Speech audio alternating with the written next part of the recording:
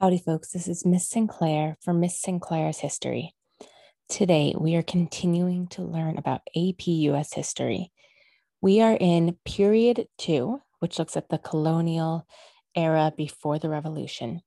We are on topic 2.6. These topics align with the AP course curriculum. And today, we are going to be learning about slavery.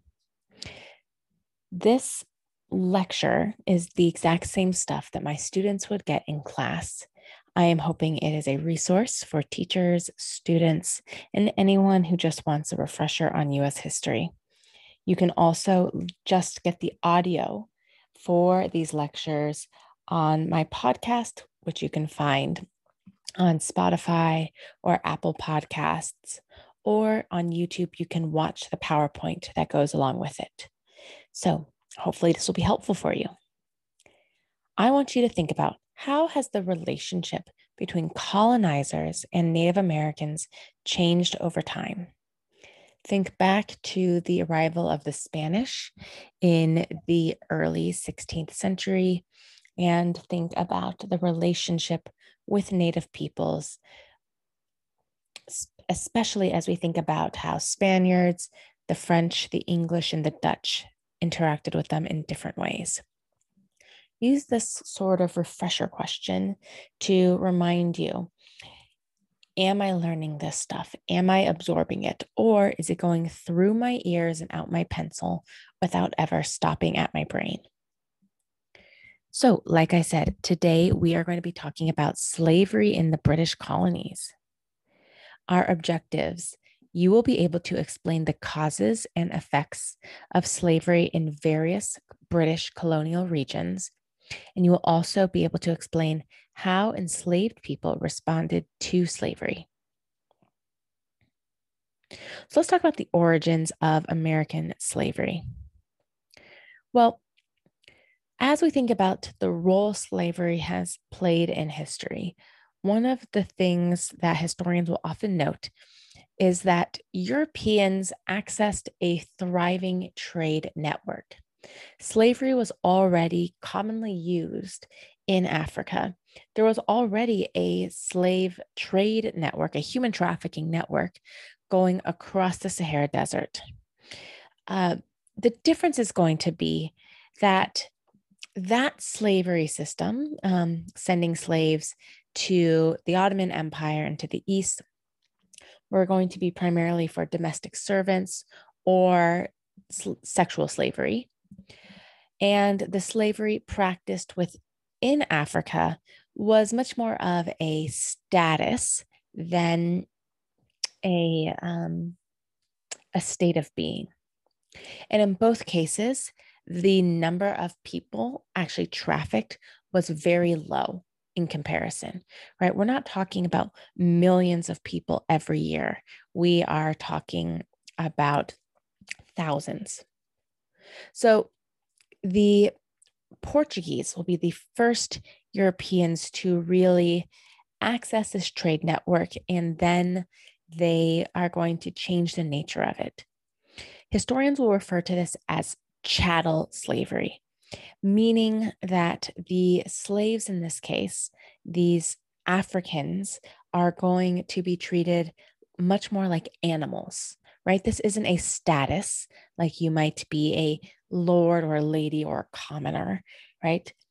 They were viewed as very subhuman. And thus, since they were viewed as property, they could be abused and exploited almost indefinitely. So our first slaves were brought over to the West Indies, aka the Caribbean, and Brazil. This was because the Native Americans that the Europeans had enslaved were dying off at too high of a rate. This was because of malnutrition, because of disease, and abuse and exploitation. So they began to bring over slaves from Africa to work on the sugar plantations primarily. So we see that in 1619, our first African slaves arrive in the British colonies. And it's not going to be until 1660 that we have our first explicit slave laws. An example of this would be in 1662, Virginia passes a law that states that a slave's status, right, whether or not someone is born a slave, is dependent on the status of the mother. Why would they pass this law, right? What would be the role of this? Why bother not just saying, like, if you are Black or if you have a, a Black father, then you're a slave? Well, the reason is because of the sexual exploitation of female slaves. We see that white men, overseers, owners, traffickers, would frequently rape and sexually assault slave women. And the slave women had no recourse about this. They could not report it, right? The view was, well, this is your property. You can do what you want with your property. And the result of much of this exploitation and assault is going to be pregnancies.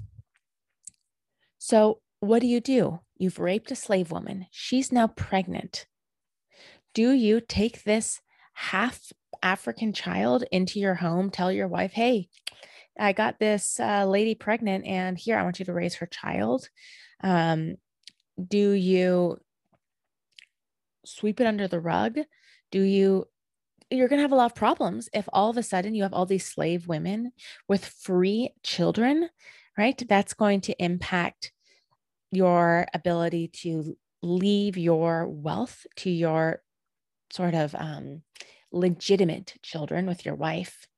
And then it's awkward. Like, you have a slave woman raising a free child. Well, there's laws that impact slaves differently. So what do? Well, you just say slave status follows the mother. So it doesn't matter if the father of the child is a free man. If the mother is a slave, the child is a slave as well. Right? This is just, you can see the start of just these dehumanizing laws, right? Slavery is rotten from the beginning. It is an evil act, and it is going to sort of be a poisoned fruit that will really, the poison from slavery is going to be really hard to dispel from the American system, from our history. And we can still see the ramifications of it today. So, Crash Course has done a great series on Black American history. You will see me occasionally referencing these videos. I do encourage you to watch them. They are very helpful in looking at a experience of Americans that often is overlooked in traditional histories. So I want you to think about rebellions. We're not done talking about slavery right now yet, but I want you to think about rebellions, especially over time and recently. What conditions have to exist to incite people to rebel? So often, people will put up with terrible conditions, right? You'll look and be like, why didn't they rebel against the government? Why did they put up with being treated like that? I will have students ask me, well, why didn't the slaves just fight back? Why didn't they, there's more slaves than plantation owners. Why didn't they, fight back? Why didn't this group of people do this? Why didn't Russians fight back against Stalin, right? It had his massive purges. Well, my argument, and this is an argument that I have made in world history, in human geography, and US history, is that humans are pretty resilient and we are willing to put up with a lot. However, there's a few things that will incite us to rebel. If you can't feed your children, if you can't pay your rent, and you have no hope that things will get better, right? People are willing to put up with a lot If they have a job, they can put food on the table. Sure, the government's corrupt. Sure, gangs run the streets. Sure, there's violence. But my little family unit is doing okay, right? My children are healthy. They are fed. They know that they are loved. I have a job that can put food on the table, that gives us a safe place to live, right? We at least have a roof over our head. And someday, my kids are going to get out of here. Someday we're going to save up enough money and we are going to immigrate to another country. Someday I'm going to send my kid to college or just to another town. Or maybe in 10 years, this dictator will have died, right? I think it's that hope that someday it's going to be better that will really be important. Because we see that without that hope, then people are willing to do reckless things, right? They start to feel like, what do I have to lose? So we see this rebellion in Virginia. It's going to be called Bacon's Rebellion, and it's going to be over land and labor in Virginia. So Virginia has a growing population, and yet they have limited land. As indentured servants become free, as families have large amounts of children, suddenly the amount of available land in Virginia to be bought and sold is going down. If you are looking at the PowerPoint, then you can see a slide that as you have more people, you have less land. You see a drop in tobacco prices, which means the amount of money that the farmers are able to bring in is less, right? It's just suddenly you can't pay rent. You can't feed your kids. And your hope that your son will be able to have a farm of his own is going away, right? People want to move west. The indentured servants start to have conflicts with the Native Americans. So Governor Berkeley, governor of Virginia, had a couple things going on. First, Berkeley rewarded his supporters with good land, right? So he's supporting the wealthy with more wealth. He has also, cut a deal with the Native Americans, the Doeg Indians, saying like, hey, we're not going to expand into your territory, right? Here's the boundary line between Virginia and Doeg territory. We will not move into it. So that means indentured servants like Nathaniel Bacon are really frustrated, right? The good land has already been given to the rich.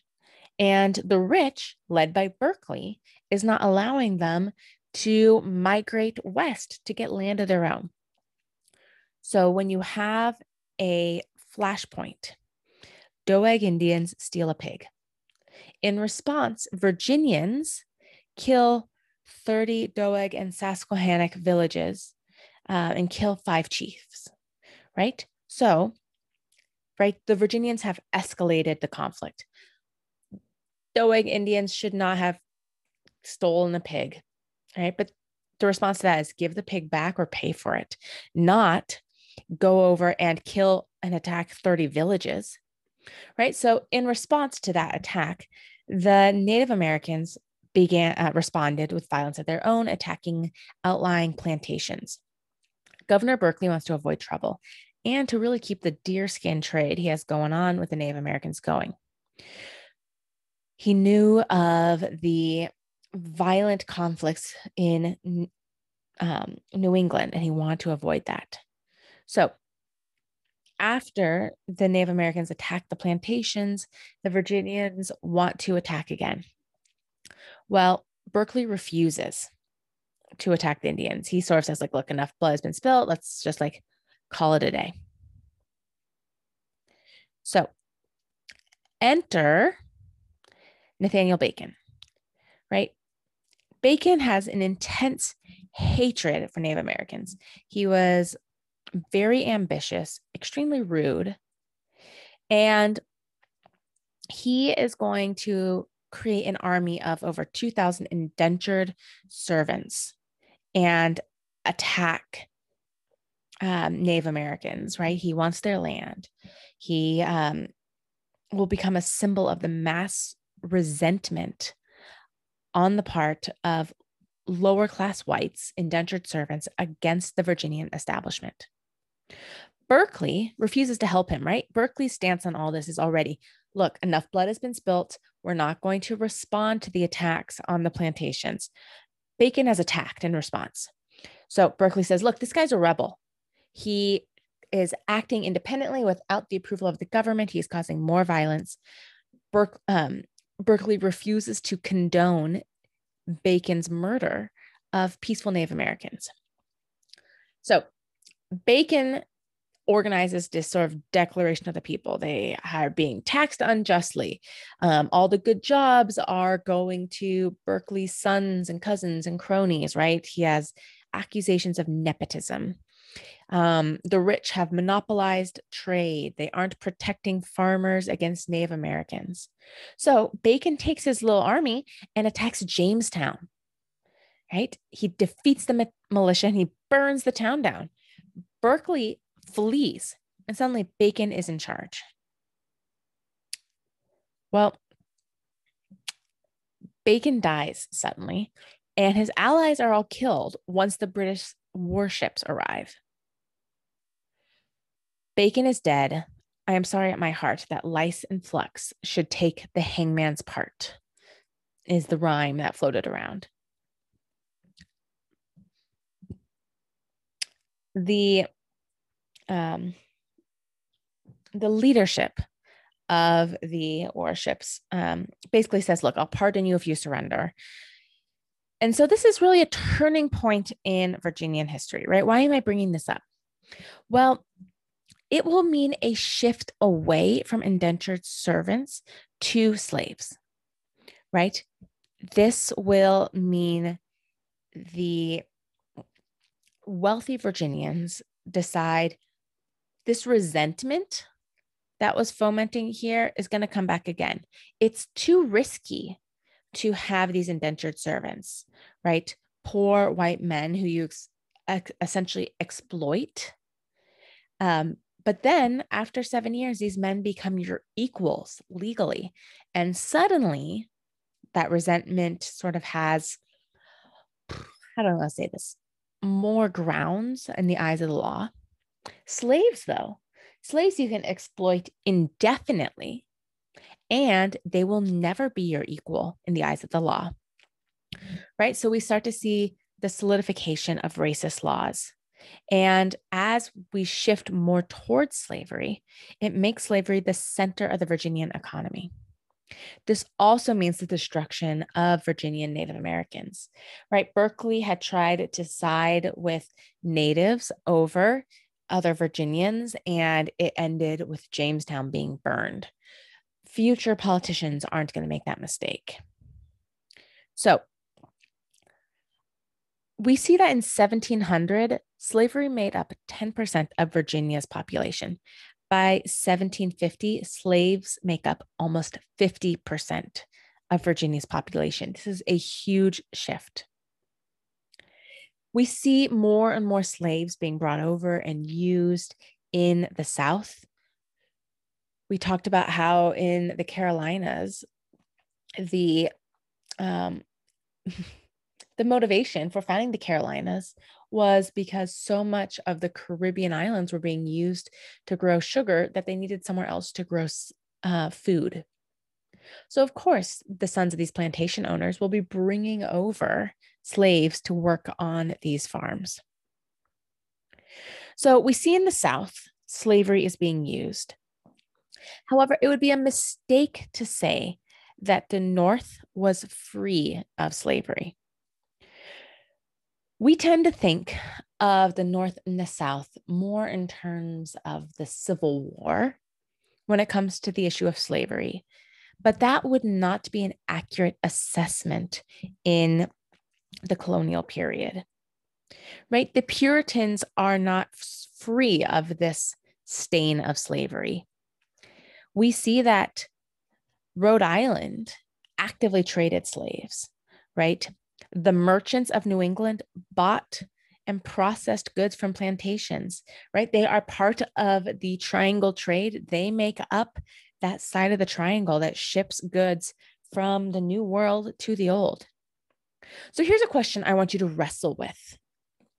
Actually, do I have it here? No, I don't. Okay, here's a question I want you to wrestle with throughout the course of this class.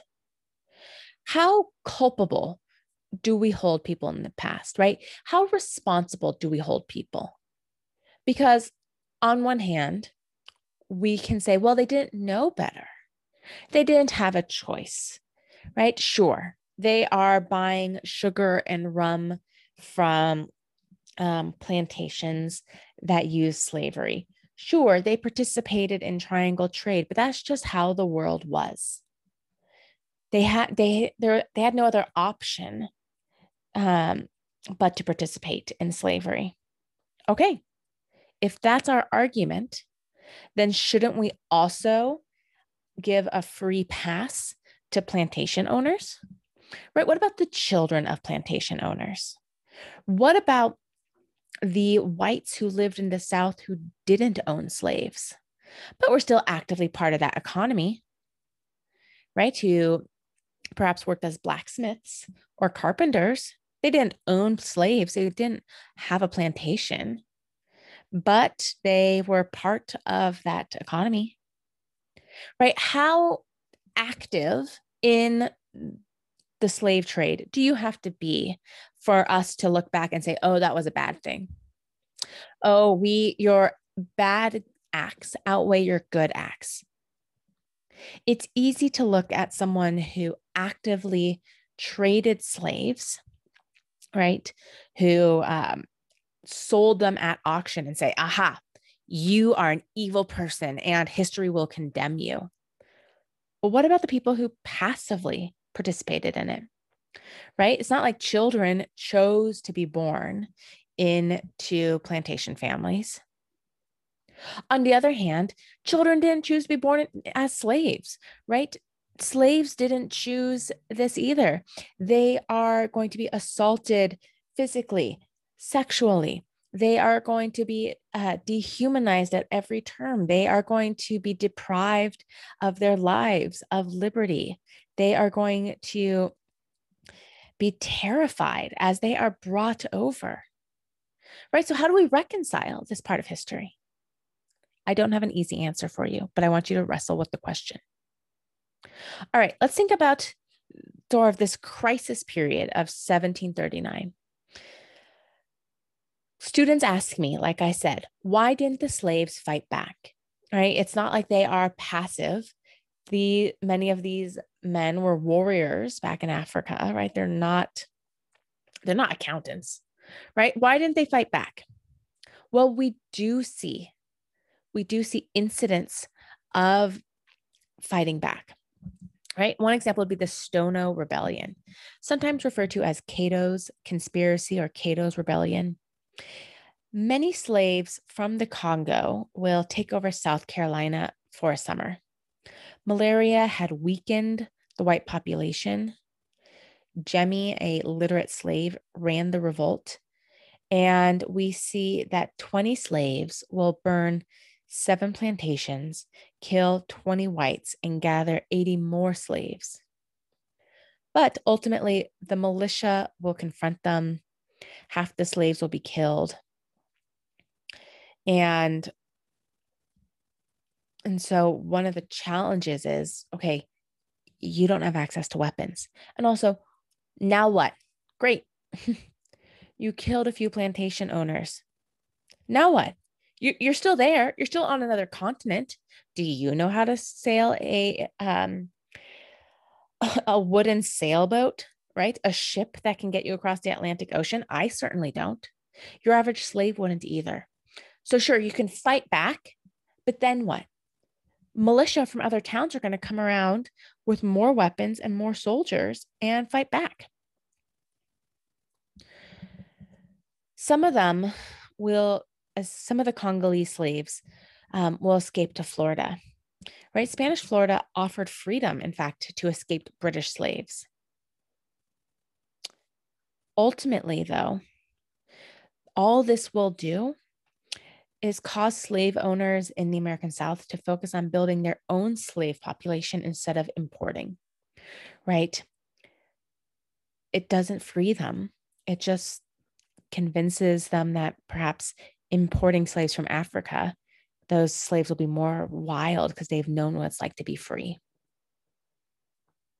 So let's talk a little bit about the experience of slaves themselves. You might already be familiar with this from world history, but in case you are not, it is important to understand. So you'll often hear historians refer to something that we call the Middle Passage.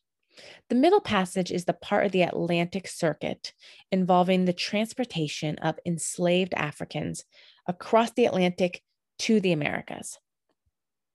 So between 1650 and 1800, 7.5 million slaves will be shipped across the Atlantic. In total, between 1500 and 1850, 12 million Africans are shipped across the Atlantic. And the mortality rate on these ships is going to be about 15 to 20%. So what does that mean? That means for every 100 slaves put on one of these ships, 20 of them are going to die. The mortality rate is incredibly high. The fertility rate is incredibly low. The only way to keep the large number of slaves working in the Americas is to import more. The cargo sizes varied, but sometimes as many as 800 slaves would be on one ship. And when supplies on the ship ran low, when you started to run out of food or water, they would just throw the weakest slaves overboard. Perhaps you are familiar with the image I'm showing on the PowerPoint right now. It shows a ship as if you're looking at it from the top, and you can just see slaves put in this ship like matchsticks, right? They are cheek and jowl, shoulder to shoulder. Every space where you could fit a grown person, they are tetrised in so tight. And this is how slaves would be packed. Cheek and jowl chained to other slaves. So when you had to go to the bathroom, you just went. And if there were people underneath you, like you're stacked, like you would books on a shelf, that means your urine, your poop, more likely your diarrhea, it's just going to rain down on the people below you. This is an incredibly traumatic journey, right? When we talk about PTSD, we often think about war or maybe a shooting. This is also going to induce PTSD, right? Slaves are taken from your home. You are branded by hot irons. You are shackled and you are abused throughout the journey. They would shackle the men together, so chain the men together so they wouldn't commit suicide. And they'd be kept under the deck most of the day. So maybe you get a little bit of sunshine, but for the most part, you are chained to a bunch of other people. You can't escape. Imagine this. Imagine that you are taken from your home. You are chained to a bunch of other people who do not speak the same language as you, right? You are put into a small box where it's incredibly claustrophobic, where you are skin to skin with hundreds of other strangers. You don't know what's happening. You can't see out the window. You don't know where you are. When you come up, maybe you get on top of the deck of the ship, all you can see is blue ocean. And then finally, if you survive the trip across, you are in a strange new land, right? It is not the hot tropical climate of Nigeria or Angola, but instead it is Virginia, right? It is Savannah. It is Charleston. If you wanted to escape, how could you go back? How would you know where you are, right? Today, we have a general sense of geography, but heck, I but I could ask most of you to point on a map where Washington, D.C. is, and you might get the right half of the country, right? How you could not navigate yourself across the world without maps, without being able to read, without being able to speak the language. Slave ships are dirty, unsanitary. They are going to see frequent attempts at suicide and resistance. It's a horrible and inhumane condition. Right. So I have a series of maps on the slides here that show the volume of slaves. The vast majority of slaves will go to Brazil and the Caribbean. A significantly smaller number will go to British North America. In part, this is because of the sugar plantations in South America and the Caribbean are going to be much more destructive, right? The mortality rate in the Caribbean on a sugar plantation is going to be like 23, right? Like you're not going to live to 30. In North America, they're working on tobacco plantations, rice. We don't have cotton plantations yet. And those are just simply less deadly. So on this map, you can see triangle trade. I'll try and describe it well for our podcast listeners. From North America, you have raw materials like whale oil, lumber, fur, rice, indigo, tobacco, sugar, molasses. These things go to Europe. Europe sends guns, clothing, iron, beer to Africa. Africa sends primarily slaves to the New World. This is triangle trade. So let's talk a little bit about what life is like on a plantation. We're going to talk a little bit about sugar plantations very briefly. And then we're going to talk more about slave societies. So plantations will really become the focus of African slave life in the New World. Atlantic slaves were primarily men and used for labor. So you would have sort of three gangs. You'd have the Great Gang, which would be the strongest slaves who did the heaviest work. The second gang, youths, elders, the less fit. And then finally, the Grass Gang, right? These would be children, small children, like think 6 and under the leadership of the oldest slaves, responsible for weeding and simple work. Women often made up the majority of field laborers, right?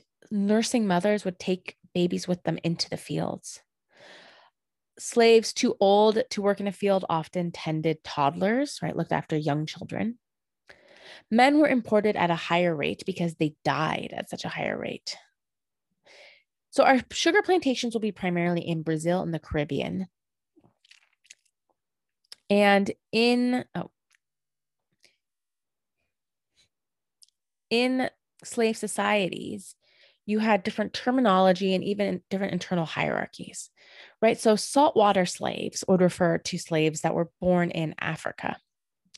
Creole slaves would be slaves born in the Americas.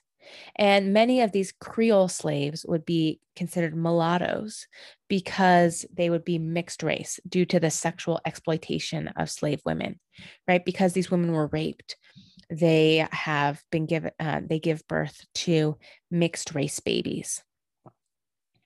So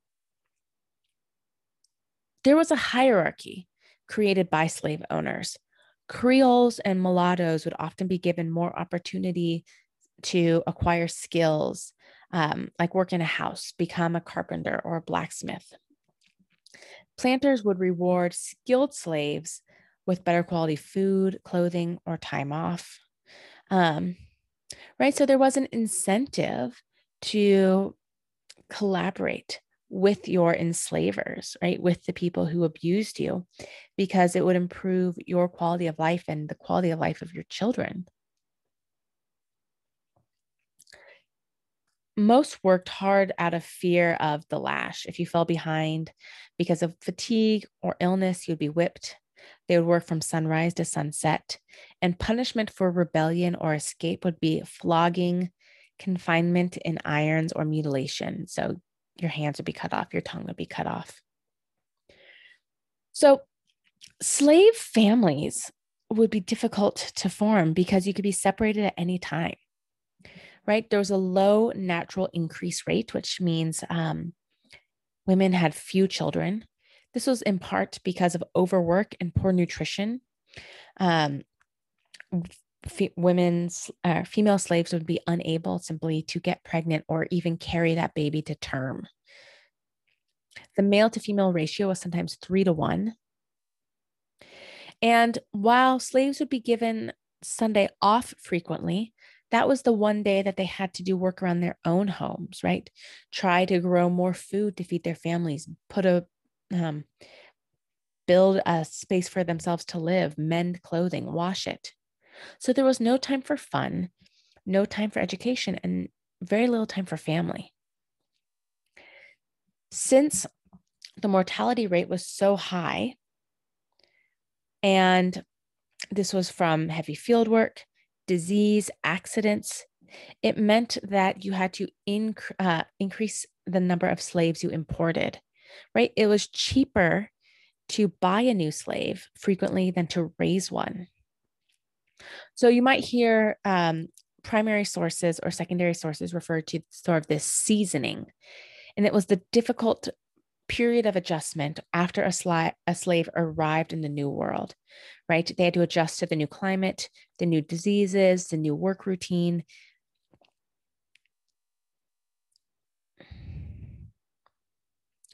But by 1720, there were enough female slaves in the Chesapeake area to make families possible. This will lead to a decline in North America importing slaves. It doesn't mean there is a decline in the use of slaves or even our slave population, but sadly, it means we have a large enough slave population that it's self-sustaining. So we start to see that the slaves living in North America specifically will begin to develop their own unique African American culture, right? This is syncretism, the mixing of cultures. These slaves might have come from different regions of Africa. There might be Muslims, there might be Christians, there might be animists, right, who practice traditional religions. And yet they are united in this common experience. And so they start to mix. A good example of this would be the Gullah culture and language. So the Gullah is a unique language of slaves on the islands on the coast of South Carolina. It was a blend of Yoruba, Igbo, and Hausa. We start to see the development of traditions like jumping over the broom or religions mixing, right? You see that there would be a mix of religions like Vodun, voodoo, which will develop in the Caribbean, which is really a mix of Christianity and traditional West African religions. And some African nobles and religious leaders would still exercise authority within the African community. Okay, but why didn't they rebel, right? If they're strong from working in the fields all day, there's more slaves than plantation owners, why didn't they fight back? Well, incidents where slaves did fight back were rarely successful, right? You might think of Tacky and the slave Tacky in Jamaica, who attacked several plantations, set them on fire, killed the plantation families, and their leaders would be captured and tortured to death to defer future slave rebellions. The problem is going to be you rebel, now what? Now what?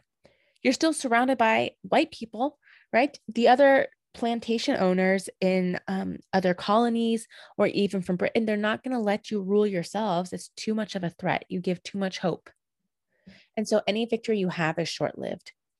Interestingly enough, in Brazil and in Florida, we will see slaves running away pretty successfully. In Brazil, they'll escape into the Amazon. In like Florida, they'll escape into the Everglades, and they will form what become known as maroon societies. Maroon societies will be when runaway slaves create their own communities in remote areas. They're haven for escaped slaves. And you do see that some Europeans will practice manumission. Manumission is the granting of legal freedom to an individual slave, right? So if a slave becomes free, it is thanks to manumission. It will be more common in Spanish and French colonies than in the British colonies. Most free Blacks purchase their own freedom, right? If you have a skill of some sort, your slave owner might hire you out to other people to practice that skill. So if you're a carpenter, you might be hired out to build something, and you can keep some of that money. Because slave status followed the mother, most families would seek to buy the freedom of the women in the family first, right? So if there's a husband and wife, they would buy the freedom of the wife first. So that means any children they have might be born free. Okay, I know that's a lot of information and most of it very depressing. There is a lot of really excellent scholarship out there on American slavery. And there's a lot of really excellent videos on YouTube. There is a video called Life on a Slave Ship from the History Channel that I really recommend. There's also a video on inside a historic swamp refuge, inside looking at one of these maroon societies. From TED Ed, they have a video on the Atlantic slave trade I recommend. Crash Course has a video on the Atlantic slave trade. PBS has a video on why did Europeans enslave Africans. You can find all supplementary videos on my YouTube page. There's just going to be a playlist called APUSH Unit 2 videos. But that's the end of our lecture. So you should be able to explain the causes and effects of slavery in various British colonial regions and explain how enslaved people responded to slavery. Thanks for listening. If you have any questions, please let me know. Have a great day.